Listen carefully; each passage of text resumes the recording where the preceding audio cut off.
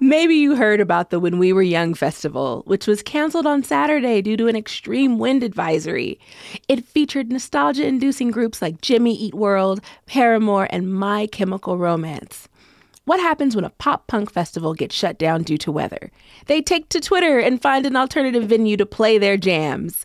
Today on CityCast Las Vegas, I'm chatting with co-host David Figler and producer Layla Muhammad about our awesome city that wouldn't let the festival quit. It's Wednesday, October 26th, 2022. I'm Vogue Robinson, and this is CityCast Las Vegas.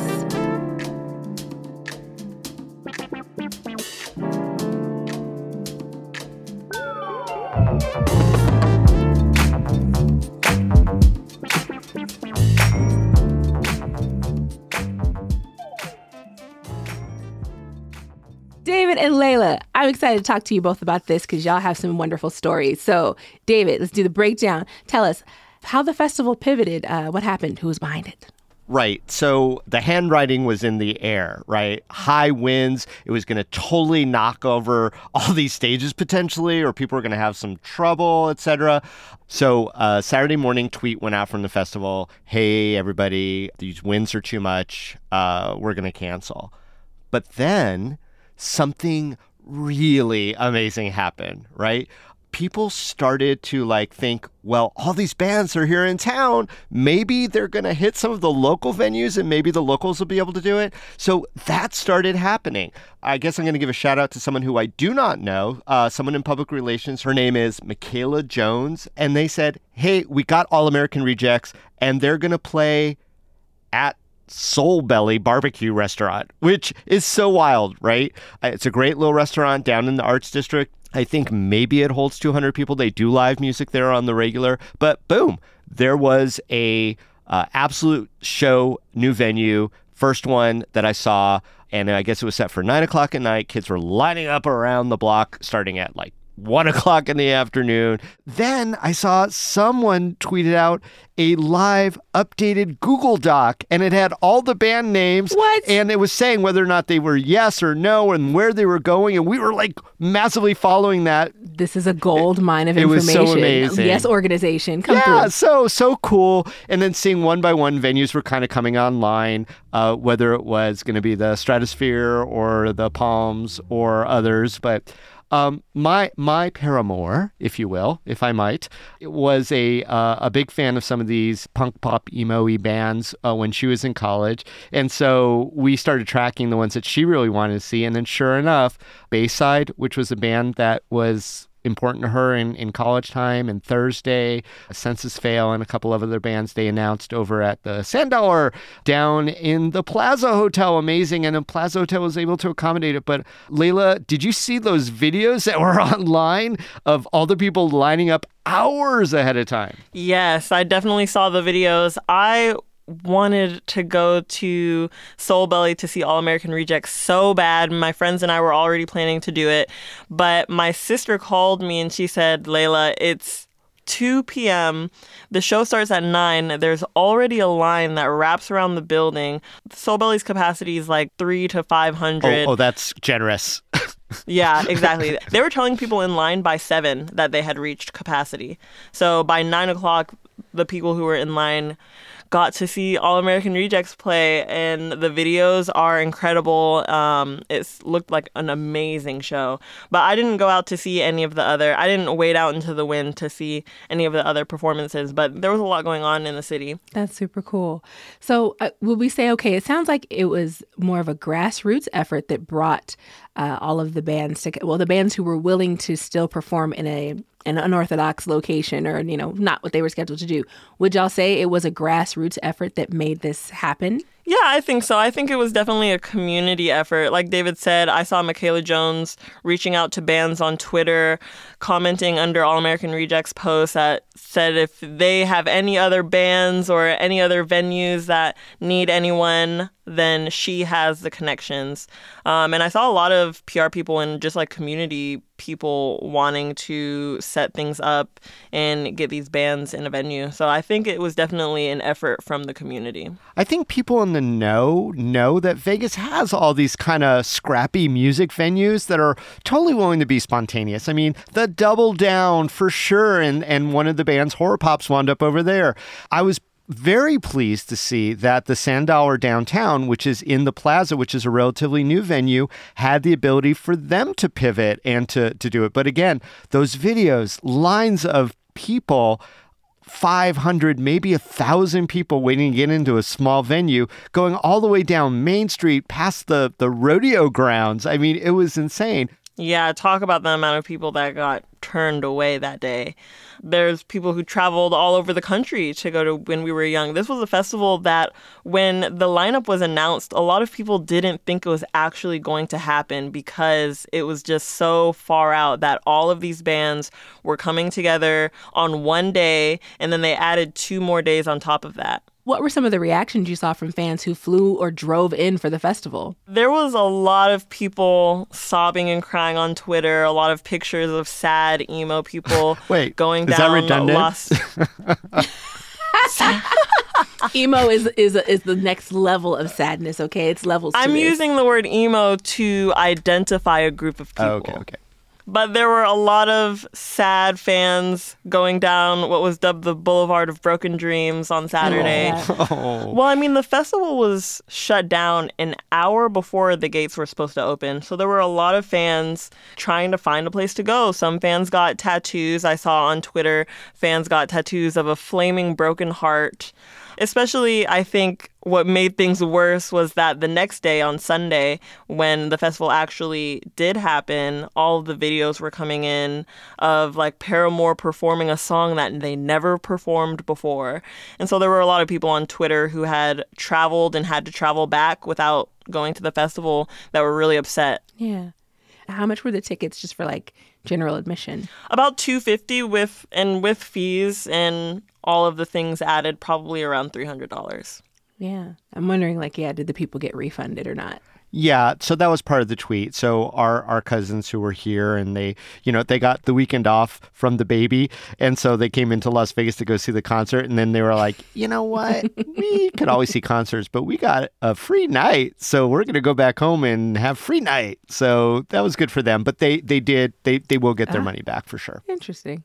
And that's kind of still a bummer, though, right? Because they get their money back, but no show, because both of the other days, which was the next day, Sunday, and then the third day is the 29th, those are both completely sold out shows. So there was nowhere else to put these fans who hadn't seen anything. They just had to give their money back. What do you guys think that we did particularly well, and what does it say about Vegas entertainment culture? Well, I think we're a pretty resilient little town, and we have a lot of treasures that people just don't realize. I think, again... Big little town. Yeah, we're a big little town. People think we're just a strip a lot of time. You know, the outsiders, they always do. They always think we're just a strip. And, you know, when you saw how many different venues kind of came and stepped up, but again, this was just on moment's notice. So that so many were involved was kind of both the miracle and what I would come to expect from Las Vegas, that we can do that. And I think we might be uniquely positioned as such a big city with such a small town core to be able to pull that off. Yeah, I love it. It all sounds like magic.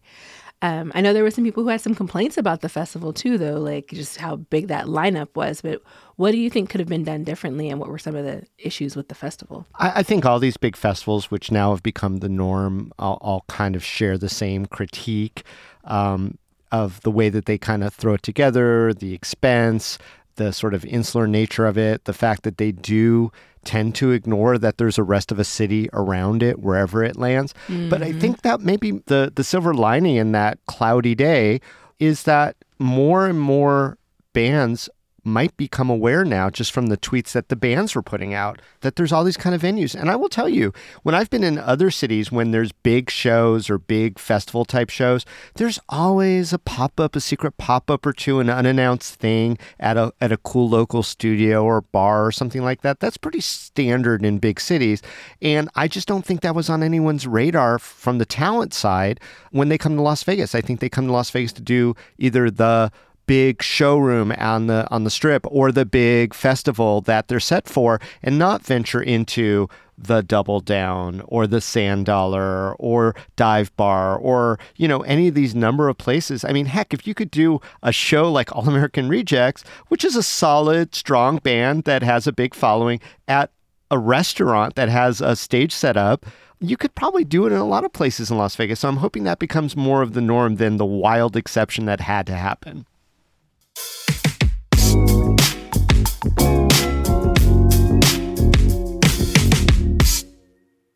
Okay, Layla, if one of the Life is Beautiful days had been canceled for high winds, do you think we would have seen the same pivot? No, I don't think the type of artists that are more likely to play at Life is Beautiful, like the more pop artists, would gather around their fans and make sure their fans had something to attend that night. The culture of the pop punk scene, the emo scene, whatever you want to call it, I think it's more of a family and a camaraderie, and these bands are so close to their fans that they didn't want to just throw them out on the streets and leave them to their own devices to figure out what to do now that their festival's canceled. I just don't think the same culture is around pop music as there is around pop punk / emo / rock music. And I would disagree with that. I think it was really circumstantial, and I think it could happen no matter what the festival was. I don't really think that the type of music matters. Now, some bands are just too big to be able to, accommodate that, but not always. I mean, heck, if the Rolling Stones were playing, you might see, Mick Jagger show up at, I don't know. I'm going to try the Clark County Library. Yeah. I was trying to be neutral there. I agree where some bands are just too big. Like, obviously, we didn't see Paramore or My Chemical Romance perform anywhere because I think they would need, like, a proper venue.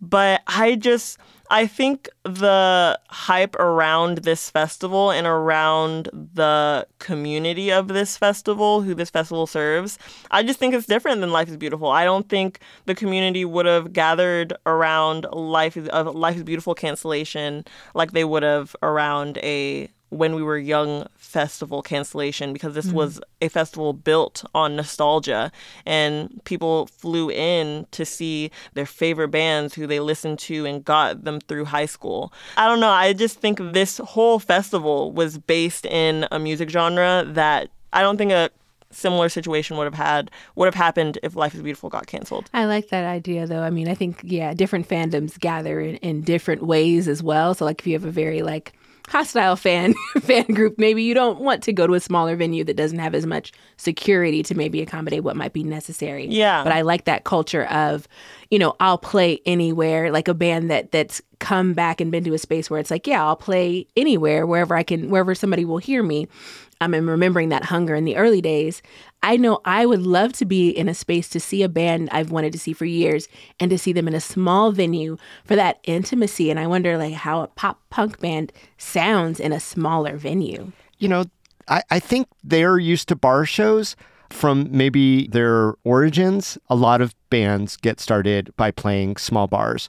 And that's not just a pop punk phenomenon. That's most bands have started out that way. They're professionals, so they know the size of the room, and they were able to accommodate, like I think any musicians were. Now, the lead singer, Anthony Green for Seosin, I believe is the name of the band, he came out with just a guitar and didn't have the rest of his band with him, and it was so compelling. He has such a great voice.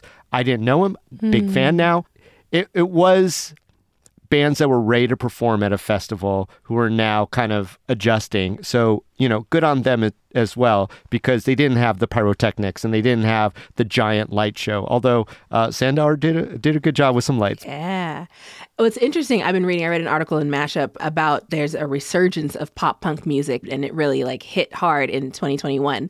And the article really talked about how we saw 2021 come into play and we thought, oh, things are going to be better. It can't be as bad as 2020. And what it was a COVID, climate change, and then political climate as well. So those three things kind of added to the angst and that connection to the culture of everything sucks. And we're going to scream about it. We're going to make music about it. We're going to lean into this feeling, but also like acknowledge it. And I can definitely see and understand that feeling. So I'm wondering for y'all, like, what draws you to pop punk and what does it mean to you? It means nothing to me. I'm going to be straight. It means something to you now because you're partner. No, and true. Although I think it was more nostalgia, and that's the way it works. Look, I don't think anyone's writing themselves off yet. I hear those songs. To me, I guess it's blasphemy for some, but they all kind of sound fairly similar. But that's just an old man talking. Blasphemy. You know, I'm very into the music before 2000. So I'd be more likely to see the Green Day musical on Broadway than to go see Green Day. That's who I am. So. Oh my God. Layla, please help. Oh my goodness. That just broke my heart, David. You obviously have not listened to enough pop punk. I am here to break your heart. Christ. Now I'm quoting Wilco, which is a band I would go anywhere to go see. I think pop punk is so inviting and so open. Mm-hmm. That group of fans who are really into the pop punk genre, the emo kids, if you will, they were kids who didn't exactly know where to fit, didn't know where to go, didn't know who to hang out with, and found a community amongst themselves. And these musicians who care so much, like Paramore wrote a whole thing about how nostalgic and sentimental and important their fans are and why this festival is so important to everyone. All American Rejects, when they were putting their show together, they were really like, you could tell that they were really doing this in service of the fans and doing this in community of all the other bands and each other to try to make the best out of the horrible situation. Because like you said, Vogue, that's what pop punk music is about, making the best out of a not so great situation and having fun regardless and having fun anyway. And just, it's a party. Yeah. I think that's what draws people. And don't forget, they were free shows, which was also really super nice. Yes. Also that. Which is, yeah. Shout out to the venues because I'm sure they cashed in on that. I'm going to go back to Bright Eyes for a second. Is that pop punk? No. But he was part of the festival. I mean, he's just alt indie, like all the music that I loved in the 90s. And so there's crossover. Good music's good music to the person who likes it, okay? There it is. Now you want to say it. Exactly. Good music is good music. I think there is a specific teenage angst that the pop punk that we're talking about and what we saw from the festival definitely aimed to capture. And I think also it's just marketing of like, y'all are all, the age group that this probably appeals to is an age group that probably finally makes some money. So yeah, that's a big thing. And I actually saw a tweet about My Chemical Romance not performing for the fans, but kind of making a statement that like they're just bringing back emo to cash in and make it profitable. So there's a reunion that came from it, and then a great infusion into our city. We watched some folks pivot, and like you said, David, for sure, let's see more of this. Let's see more festivals come to town and have bands do offshoot shows, small shows in our wealth of spaces. So come on down, people. Vegas is ready. We stay ready. What? We're ready. David and Layla, thank you so much for this riveting conversation.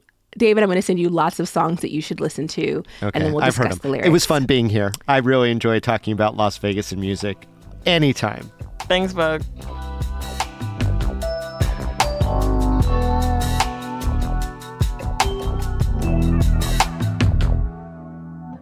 And now it's time for a little news. What's going on, David? Well, per usual, a lot, Vogue, but a couple of things you should know. It appears the early voting numbers are up, at least compared to the last midterm election in 2018.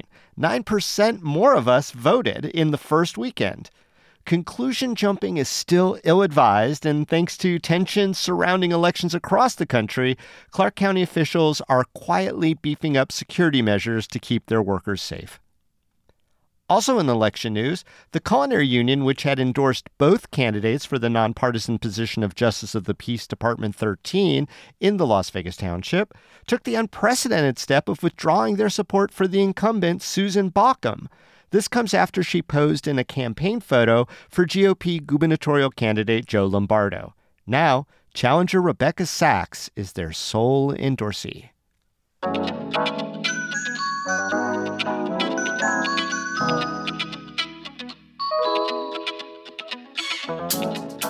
That's all for today here on CityCast Las Vegas. If you enjoyed the show, why not tell a friend, rate the show, leave us a review, and subscribe to our morning newsletter. We'll be back tomorrow morning with more news from around the city. Talk soon.